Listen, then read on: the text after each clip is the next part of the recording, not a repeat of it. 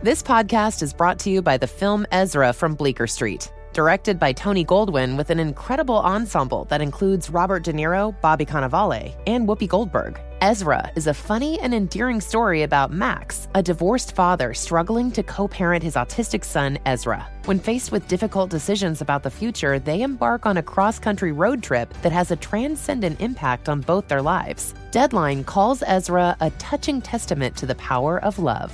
In theaters May 31st. Pampers Cruisers 360 is the must-have diaper to help keep your baby from taking it right off, which, if you've experienced this, can lead to complete chaos. With its 360-degree stretchy waistband that moves with your baby for a comfortable fit, your active baby can move freely. Think of it as baby yoga pants. Cruisers 360 offers a gap-free fit and has a blowout barrier at the back of the diaper to help stop any unwanted disasters. The best part? That stretchy waistband makes it so easy to change your wiggly baby, who is always on the move and can't be stopped. Just rip the sides to remove and roll it up with the disposal tape on the back. Voila! Pampers Cruisers are available in sizes 3 to 7 and now feature fun new prints. Pair with new Pampers Free and Gentle wipes, made from 100% plant-based cloth that grips the mess without fear of tearing. With Free and Gentle, mess meets its match. For trusted protection, trust Pampers, the #1 pediatrician recommended brand. Experts claim there is nothing tougher than a diamond. But at Diamonds Direct, we beg to differ. Have you ever met a mother? Strong, radiant, timeless. This Mother's Day, give her the gift that meets her match. With diamond jewelry starting at $200. Plus Diamonds Direct's exceptional quality and unbeatable everyday price, you're sure to give her a gift that wows this generation and the next to come. Experience the thrill of jewelry shopping done right at Diamonds Direct. Diamonds Direct. Your love, our passion. Hi, this is Laura Vanderkam. I'm a mother of 5, an author, journalist, and speaker. And this is Sarah Hart-Unger. I'm a mother of 3, a practicing physician, and blogger on the side. We are 2 working parents who love our careers and our families. Welcome to Best of Both Worlds. Here we talk about how real women manage work, family, and time for fun. From figuring out childcare to mapping out long-term career goals, we want you to get the most out of life. Welcome to Best of Both Worlds. This is Laura. This is episode 272. This is going to be our career mailbag episode, which is airing October 18th, 2022. Those of you who heard our few episodes before this know that Tranquility by Tuesday has been out for a week now. So thank you very much for everyone who got a copy of that. And people have been sending me pictures, which is great. I love seeing it out in the wild. So thank you for that. We get a lot of great questions at Best of Both Worlds. And, longtime listeners know we run one question a week as a segment. But, we get more than that. And we would love to do more of these mailbag episodes. So this one is going to be mostly career focused. Yes, we had enough of a buildup and we realized that there is a theme to a lot of these questions. Maybe it's a timely thing because post-2020 and stuff, there's been a lot of flux, a lot of job openings, perhaps a lot of people reevaluating their priorities. So I'm excited for this episode. Yeah. Well, so let's go ahead and dive right in. So we don't have a process for doing this. I guess we'll just sort of alternate who reads them. And so I can go ahead and read the first one. So this listener writes in that I used to be a working mom, but decided to stay home with my children last year. It's been over a year of this life change, and I'm thinking it's maybe not for me. My kids are now 3, 18 months, and a baby due in a couple of months. So my question is, have either of you ever wished you had been a stay-at-home mom? Was it ever a question, or did you always know you wanted to continue working? Plus, any advice for someone in my situation now that you are past the very small child phase? So a note, she told us a little bit more about her career. She had been in accounting, but she thinks she wants to change careers because she says part of the reason I decided to come home was because I not only hated accounting, but she wasn't a big fan of her organization where she had been working either. So she's looking at getting back in the workforce, but is of course concerned about making enough to cover 3 kids in childcare, especially if she is switching careers. So Sarah, any thoughts? Yeah, what an interesting question. I have to say that personally, I never had any wishes or plans to become a stay-at-home mom. I had thoughts about being part-time or doing the kind of hybrid I'm doing right now. That had been a fantasy for a really long time, even pre-kids. But I never had fantasies of staying home for any extended period of time. And I don't know if that's because I chose a career in medicine and most people don't, go through all of that training, although some do, but most don't, and then opt out for a while. The other thing is, after having children, particularly when they were small, I had zero desire to be a stay-at-home mom. I mean, I recognize that saying that runs counter to some of our culture. Yes, these days are precious. Yes, my children are beautiful. No, I did not want to be home with them all day. So, I'm giving you permission that if you feel similarly, then that is okay. And I don't think either of us are terrible people. And I love my children. The irony is, well, not irony, that's the wrong use of the word, but my kids are older now. And us being a quote unquote stay-at-home mom, although they're in school for most of the day. So how much of that stay-at-home momming is really momming and how much of it is just me time is more debatable, would be more appealing to me now, just because I enjoy spending time more with like school-age children than I do with toddlers. Again, I almost feel like there's something like, how could I admit such a thing? But there you go. Yeah, I find that fascinating that you're like, well, of course I love my children, but I didn't, plan to stay home with them. I can't imagine a man ever saying that. Like, of course I love my children, but I'm still working. Like people be like, well, of course, like you're earning money to support your family. Well, the man would say, of course I love my children and I'm still working. There would be no but. Yes, there's no but. I mean, and there's nothing about like you loving your kids less or more because you do one thing or another. I think that's just an absolutely ridiculous framing. But I enjoyed sort of reading where this question went as it kept going, because it was like, I think what happens a lot with people opting out of the workforce, it is not so much the pull of home, although, as we've said, kids are wonderful. I agree. But it's less that than it's that the push out of work. And for various reasons, people may wind up in careers they don't like. They may wind up in organizations that are not supportive in one way or another. And so it's not that, it was that they inherently wanted to be home. It's just that women have a socially acceptable and in some cases rewarded, choice when they don't like their career and they don't like their organization. They say like, oh, well, it's going to be best for me to be home for a few years with my kids. It's like, well, it's great to be home with your kids. It was also that, we had this issue on the career side, not so much one being a better choice than the other. And I feel like more men would do that if it was socially acceptable for them to say, I want to come home because they hate their job and they can just expect that their spouse will, pick it up to support them financially. And that everyone will say, oh, that's so great that you're doing it. Like, I think a ton more men would do it if that was, remotely socially acceptable. I mean, we have stay-at-home dads who listen to this. We have people who listen to this who have stay-at-home partners. It's just they're still going against the grain to do it. And so they're making a very sort of different choice. And I find that whole thing fascinating. Anyway, so in my case, I mean, I love what I do. What I do is very flexible. So I don't feel like I've ever been having to make particularly harsh trade-offs. So yes, it's not something I've ever considered either.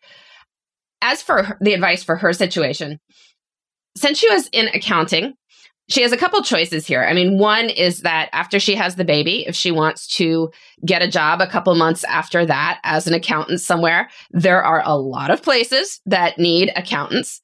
And she could totally find a job immediately with her level of experience and her skills in another organization that hopefully is much better. Right. So if she can identify that it was the organization that she really didn't like, she can walk into a job as soon as she wants.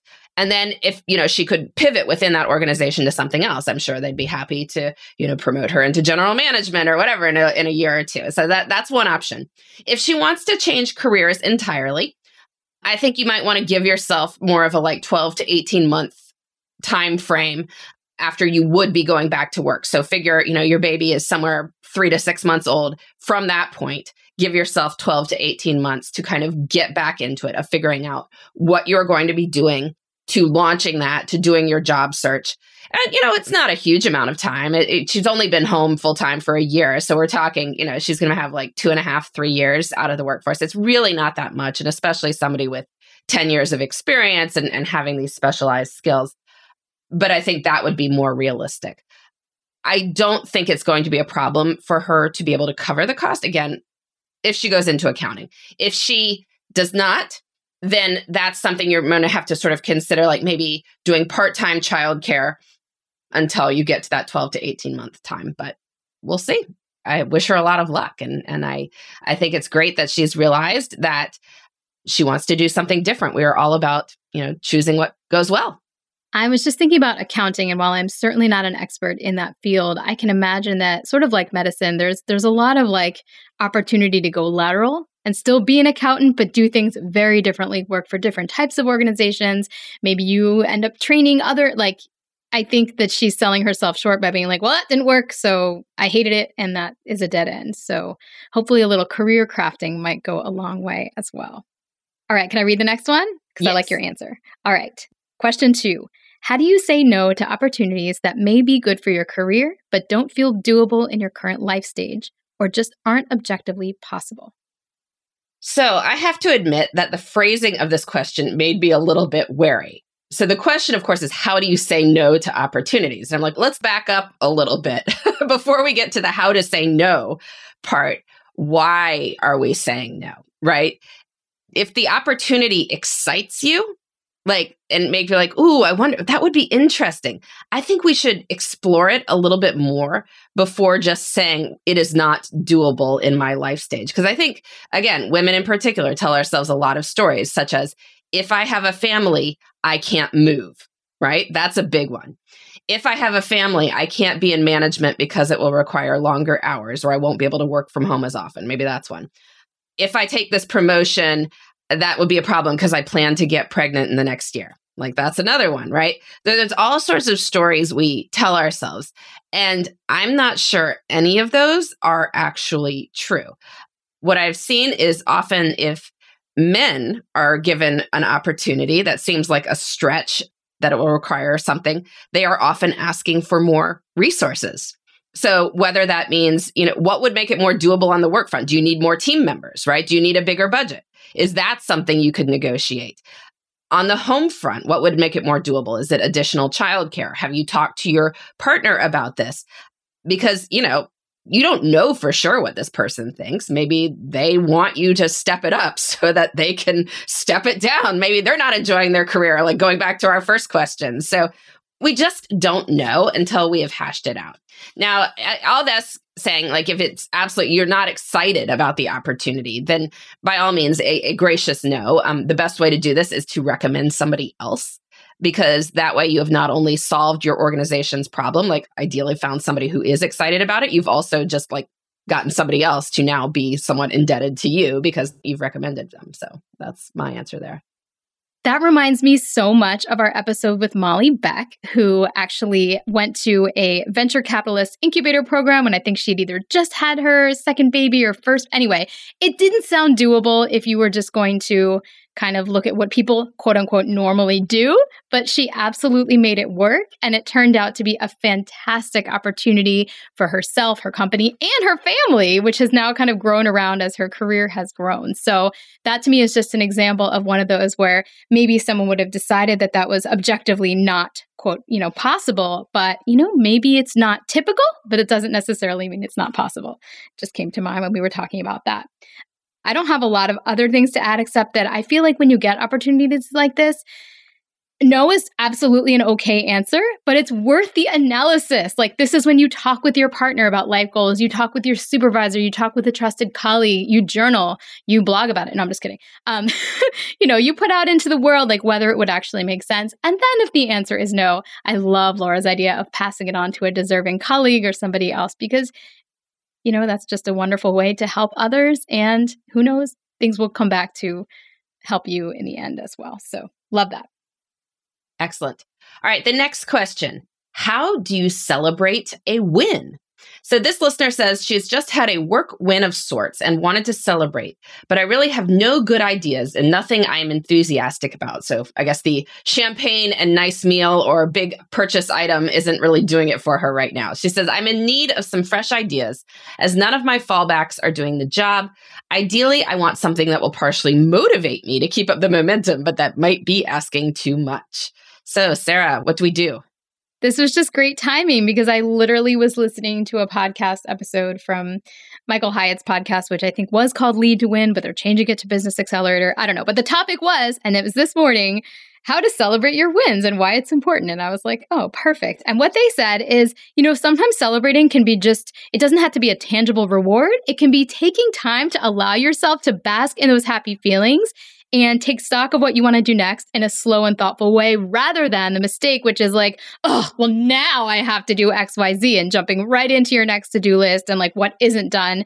Just really like having the mental space to like think about what you've achieved.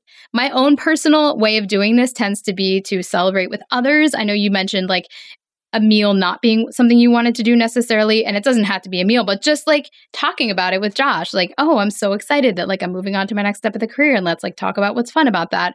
Or maybe taking your team out to lunch or some kind of celebratory event in order to kind of celebrate the milestone and also reward those who have helped you along the way, because none of us do anything in a vacuum anyway. So there are probably others that have supported you and probably will celebrate you when the time comes as well. So those have been my ways. Oh, and also to brag to my parents, because I mean, even when you're 42, it can be really fun to tell your parents something cool that happened at work or that, something's coming out there in the world with your name on it.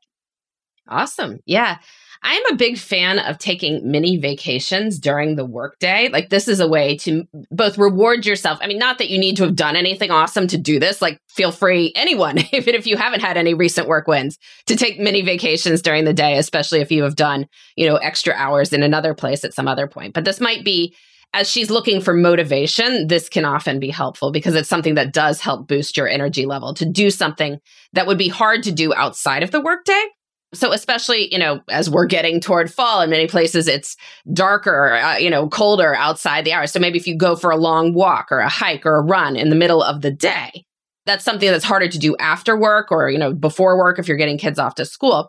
But, taking noon to 2 to go hike somewhere beautiful could be a great way to reward yourself. You could go visit a museum, right? Take the hours of 12 to 2 to go visit a museum that's hours or 9 to 4. So you would like never actually be able to go to it otherwise. So do that, go visit a cool boutique, have a friend meet you for a walk or for coffee or something like that. But just anything that would be, a mini vacation during the work day, because that also it gives you a break and helps boost your motivation for the future in addition to feeling celebratory. So let's take a quick ad break, and then we will be back with more from our career mailbag.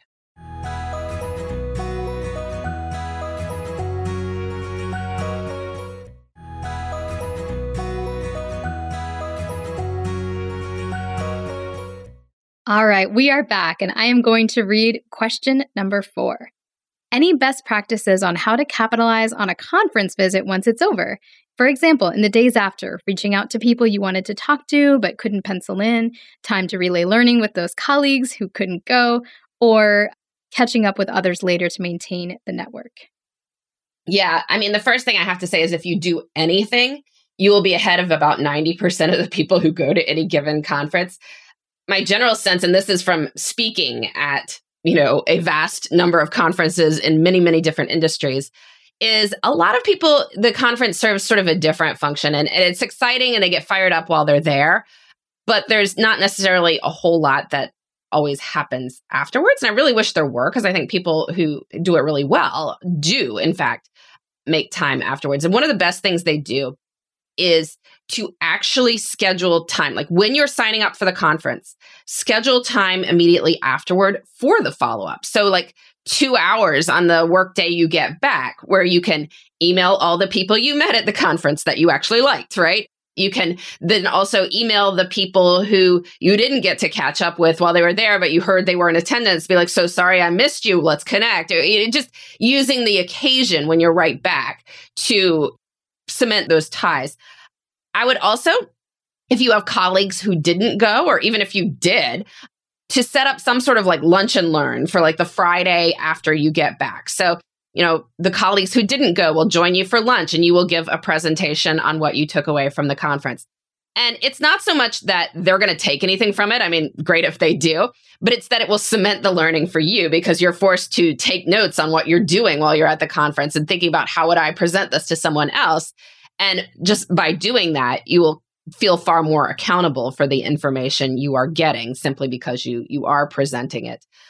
And, if you have colleagues who did go as well, like it's great to have a meeting a couple of days later, have that Friday lunch and learn where you can all sit around and all share, what was the best thing I learned? What will I do different if we go to this conference again? You can all go around the table and have that. And that's just a great way to do that. As for network maintenance, I mean, this is just something everyone should be doing in general, like reaching out to people regularly, every couple months, anyone that you want to keep in your active network. So, just fold these new people you met into that you email them a couple months later when you find something that's related to them. And then when the conference signups happen the next time, of course, that's an opportunity to reach out to and, all those people you met, say, hey, are you going again? We'd love to see you and so forth. I love it. I've definitely done that roundtable post-conference before, especially because we can't, as a team, all go to the same conference because someone has to be back there taking call and seeing the patient. So we usually kind of split half and half. And for that reason, those who go to Endocrine Society will teach us about what happened there. And those of us who go to Pediatric Endocrine Society, a separate meeting, by the way, can teach the Endo Society people what happened there. So you get double duty. And I know this wasn't in the question. You asked specifically what you can do, and Laura answered it beautifully. But I also just want to I'm like the permission slip in this episode. It's okay to mostly just treat your conference as like fun and a break. I find that like when I go to conferences, I do learn things. Like I get up to date in certain things.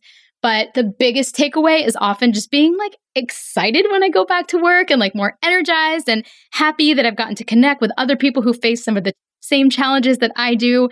And like, it just makes me happy to go back to work, not to mention the fact that I'm often rested because I got to sleep in my own room and nobody woke me up and I got to decide my own schedule. And so, I mean, if this is you, depending on what kind of career you have, you can also just appreciate the fact that the conference itself is going to have benefits, whether or not you put any specific efforts into post-conference activities. I know it helps me. I know I've greatly missed going to these kinds of conferences over the past couple of years, and I'm very excited to be back at them. Excellent. All right, the next question, I definitely want to hear Sarah's answer for this because I don't have a whole lot of experience on this one. Tips for managing shift work. So I suspect this person is in medicine and does 12-hour shifts 3 times a week. And she says that I am super tired on my first day off, whatever she has after the shift. But of course, if you're doing 12-hour shifts 3 times a week, a lot of your time is the first day off after the shift. So I think this listener would like to have more of a life despite this shift work. So Sarah, what do you recommend? I think, I'm always proselytizing planning, but this is one of those instances where planning is just going to pay off so much. Not only planning what you'd like to do, because you're going to have a lot of free time, honestly. Yes, you're working very hard. 12-hour shifts are no joke. I've done them. You come home and sometimes you just stagger home and there's just not much you can do. Plus, if you listen to this podcast, you may have kids. And so like you're then putting them to bed. Like it's a lot. But it also means there's probably large swaths of the week that you have some free time, and I understand the instinct to want to use that well. You mentioned in your question stem that you're super tired on your first day off. Well, I think in your planning, and I think you should do some specific planning here about how you're going to use these days, you should make an entire day dedicated to low energy activities and restorative activities. And again, I don't know how these shifts are laid out, but if you're working Monday, Tuesday, Wednesday, or Monday, Tuesday, Thursday, then maybe like that Wednesday in between is just like chillax day. And you are going to read light reading. You are going to make sure your partner helps you with bedtime. You're going to really think about ways that you can actively recover. And you're going to think about how you're going to use those other days when you are more energized because you have purposely taken time to rest to do the other things that you want to do. I mean, I think back to my residency, and it's a little difficult because I don't have the experience of being a resident with children, which, as I've mentioned in other episodes, is a whole other life ball game. But I had some pretty crazy weeks, and what really helped me was having some fun, restful things to look forward to on my time off and thinking ahead about what I might do in stretches of time when I was not as tired and not working. So those are kind of my go-tos. Yeah, I think, it really does depend what these shifts are. I mean, if somebody works 7 to 7, Monday, Tuesday, Wednesday, that's sort of a different ballgame from 7 to 7, Monday, Wednesday, Friday. Because if it's Monday, Wednesday, Friday, and she's saying that she's tired her first day off, like she's tired the whole week. And then that's a whole different issue, that, might need to be addressed in some way or another. But if she's working like some overnight shifts, for instance, or she's working like, I don't know how her place does it, but if somebody was working like 7 p.m. to 7 a.m. or even like something worse, 5 p.m. to, I don't know. It's just however it's being done. And if it's alternating too, that can be really rough. And if it is alternating, I think you have to get a spreadsheet of the entire 168 hours, map in your work shifts, and then map in when you sleep. Because if it's not, you're not sleeping from 11 p.m. to 7 a.m. in a regular way, like you forget. And so then you've got something ridiculous, like you've worked 7 p.m. to 7 a.m. and then you've got something you don't actually care about scheduled for 10 a.m. the next morning. It's like, don't do that to yourself, right? Like you need to block in where the sleep is. If that is the case, if you've got these mixed shifts or mostly night shifts or something like that. And then just, echoing what Sarah said, plan in some things that you're going to look forward to. Plan in some energizing, fun things so you don't feel like you are just working off the exhaustion. And, obviously 12 hours is a long time, but anything you can do to manage your energy during the shift, I think that's, consciously using any breaks you might have for something rejuvenating. That's always good. Trying to eat healthfully, like if you can map out what you're eating during your shift so it's not all, candy bars and coffee and leaving you feeling worse afterwards than before, even if it's tempting in the moment. So yeah, ideas for that. Love it. All right, number 6, number 1 tip for managing direct reports. Yeah, so I thought it was funny. It's like, those clickbait headlines, like there's this one weird trick for managing your direct. Like, wouldn't it be awesome if there was something like if you wear red on your employee's first day, everything will be great. That's it, Laura. You've discovered it. That's it. No, I mean, it's not rocket science and everyone knows this. It's just that you have to communicate a lot. And it seems so obvious, but people cannot read your mind. So if you want someone to do something, you need to tell them what to do. And if they do it, and then you want them to do it differently, you need to tell them that. And then if they are doing a good job on something or doing better on something, make sure to tell them that too. And, that's basically it, but it's so simple, but it honestly does matter a lot. Yes. Well, I think, as Laura said, there's not one thing. And I think not letting things fester has been a big one for me. So when you notice something coming up, bringing it up and being proactive about it sooner rather than waiting to see if it, fixes itself and then being really exasperated when it doesn't. And then being sad that you didn't address it earlier. I've learned from experience, it's better to just, go to somebody early and talk about what might be going on or what could be done better or, what they're thinking about something and making sure you hear their side as well, rather than just deciding they're doing something wrong and they need to fix it. And just treating everyone with respect. Actually, that would probably be my number 1 tip. Just because someone is below you on a corporate hierarchy doesn't make them below you as a human in any way, shape, or form. So making a genuine effort to be just as warm and polite with your intern as you would with the CEO will take you a long way. Exactly. All right. So suggestions on good leadership and management books, please.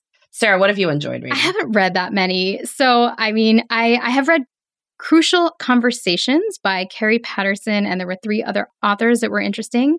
I already gave a shout out to Michael Hyatt. I guess this is his day to shine. I enjoy his books as well, and there have been a number of them. Yeah, I guess you have more experience in this realm. I probably need to read more of these books. Well, the one issue is they come out every couple days or more frequently. In the business press, some random CEO writes a book about, whatever they did. And there's not a ton of them that stand the test of time. I think 2 that are just sort of interesting that I've read over the years, and I want to do a shout out just because they are written by women. I really enjoyed Tara Moore's Playing Big. And it came out several years ago. And it's not so much about leadership per se, but it's sort of having a bigger mindset about what you can do and the different things and the impact you might have by kind of pushing yourself out there, doing things that are a little bit more scary to you. And I think it had a lot of leadership implications, even if it's not, like those horrible, like girl bossy type books that have been all over the place. And in terms of just sheer practicality, I'd recommend Lindsay Pollock's Becoming the Boss. She's in the past written a lot for like millennial audiences, for instance. And so this book was aimed at sort of people who were taking their first management jobs. And it's a difficult transition to go from, only dealing with yourself to like actually managing a team. And so there's a lot of practical tips in that book. So you might want to check that out as well. Love it. I may put both of those on my reading list. So that's excellent. All right. Question number 8, a fun one. What would be your dream job if you weren't doing what you're currently doing? Yeah, I don't think I would be particularly happy doing much else. I guess, it's like if I was doing something else as a job, I'd be trying to do the stuff that I'm doing now on the side in the rest of my time. And so that's kind of like, well, then this is what I should be doing full time with my time. And there's obviously tweaks to nobody's career is perfect. I would probably want to expand my writing scope, like to do some more fiction. I do want to do that over time. For those who watch the Tranquility by Tuesday videos, the Tranquility by Tuesday in real life videos that I've been rolling out, that as this episode comes out, several of them will already be out. I really enjoyed doing those videos as a project. And since I, paid for the production, hired a production company and did it, it's obviously something I could do more of. This is not reliant on anyone else to make it happen. And so I could do more of those and, pivot into some more video with that. But those are tweaks from my current job. They're not departures. So yeah, I can't really think of anything else I'd probably want to be doing. This was just such a fun one to think about. So thank you for submitting the question. I do feel like I've hit a sweet spot in what I'm currently doing, especially now. I get to write, I get to speak, I get to see patients, I get to learn medicine, I get to work with colleagues. Like I love what I'm doing. But then I also reflected and I was like, I bet I would love a lot of stuff. I mean, as long as it's something where I get to be creative, I get to work with people, I probably could find some silver lining. I always have been interested in psychology, and I could imagine having gone that route probably would have been really fun for me, especially maybe something in like child psych because I like kids and teens. I have this also fantasy. My grandfather was like an advertising executive who wrote slogans and commercials and stuff. And I've always been like, oh, the Mad Men life. Like, how cool would that have been? Yeah, I guess it's not too late. Who knows? Yeah. So yeah, I think there's lots of jobs that probably fit lots of people rather than like one magic fit. And I tell this to my residents because, it's like everything seems so high stakes when you're choosing. But the truth is like, you rule out what really doesn't fit you, which, is plenty of stuff. But then there's probably a lot of things left over that are going to meet some of your needs. And then you can career craft and tweak and kind of get to your sweet spot. So really fun question. Thanks for letting us think about that. Excellent. And then we wanted to end this episode with an update from a listener. Sarah, do you want to read this one? Sure. I wanted to send an update. Can't believe it's been a year and a half. I am happy to report that I am in a great new role that is allowing me to work from home permanently and is a step up from where I was before. It is a whole... Sorry, I think we should back up. What was the original? Okay. Well, we answered this question on the podcast. Sorry, I thought I was just... I'm in the reading questions mode right now. We had a question on the podcast about somebody who wasn't super happy. I think her particular organization was really not allowing her to be flexible, and we encouraged her to think outside the box and value herself and look for other options, including a place that would let her, work from home if that was something that she was interested in. And then we got this happy update. Okay, I won't read all that again, but she writes, I am happy to report I'm in a great new role that is allowing me to work from home permanently and is a step up from where I was before. It is a whole new challenge in a great way and has really invigorated my attitude and career. Your advice to simply make some phone calls and explore is exactly what I did, and I ended up getting my new role through one of those phone calls. Taking the pressure off and taking my time with some low-key phone calls was very educational, and it was great to reconnect with old friends and colleagues.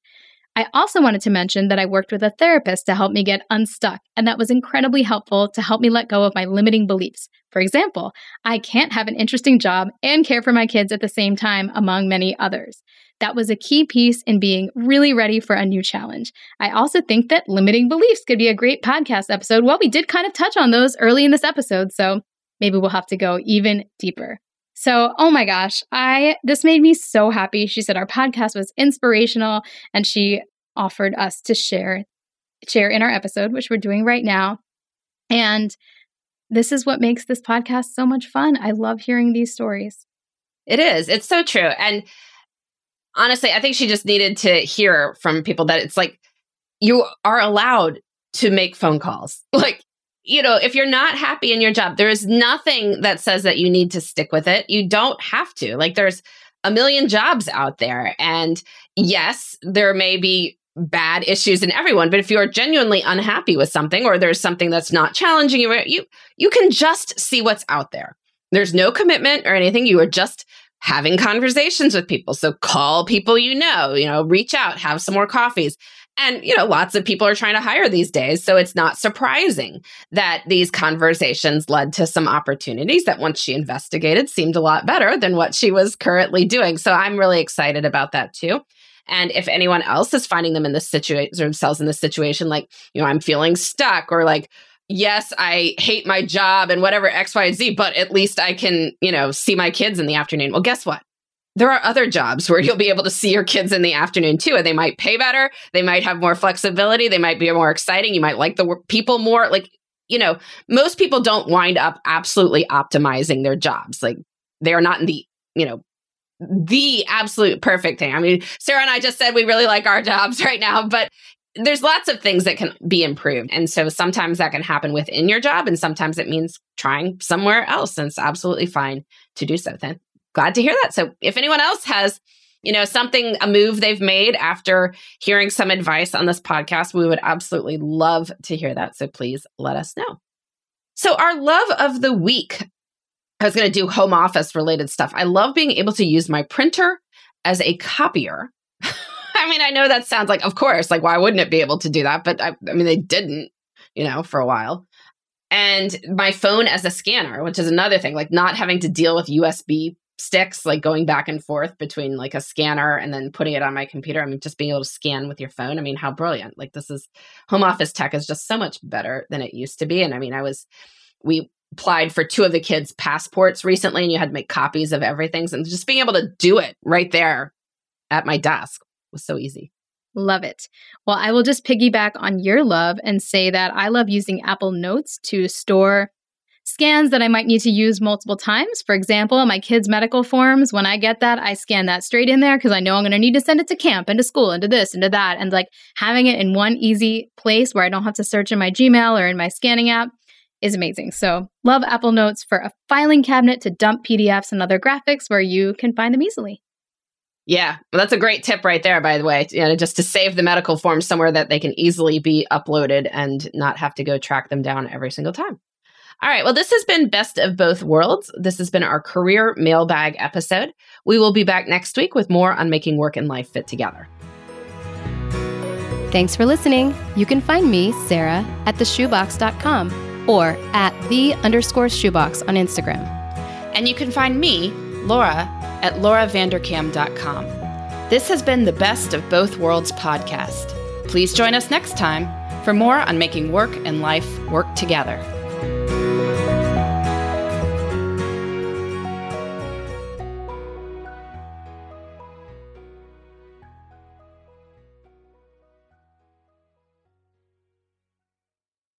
Are you looking for the perfect move-in ready home this spring season? Now's the time to buy at Fisher Homes. For a limited time only, enjoy below-market interest rates starting at 5.375% APR, 6.139% APR. With these exclusive lower rates, you can save hundreds on a move-in ready home and start enjoying the benefits of homeownership even faster. Schedule your personal tour with one of our new home specialists at FisherHomes.com and make this spring the season you find your perfect home sweet home. Financing provided by Victory Mortgage, LLC, NMLS 461249, Equal Housing Lender.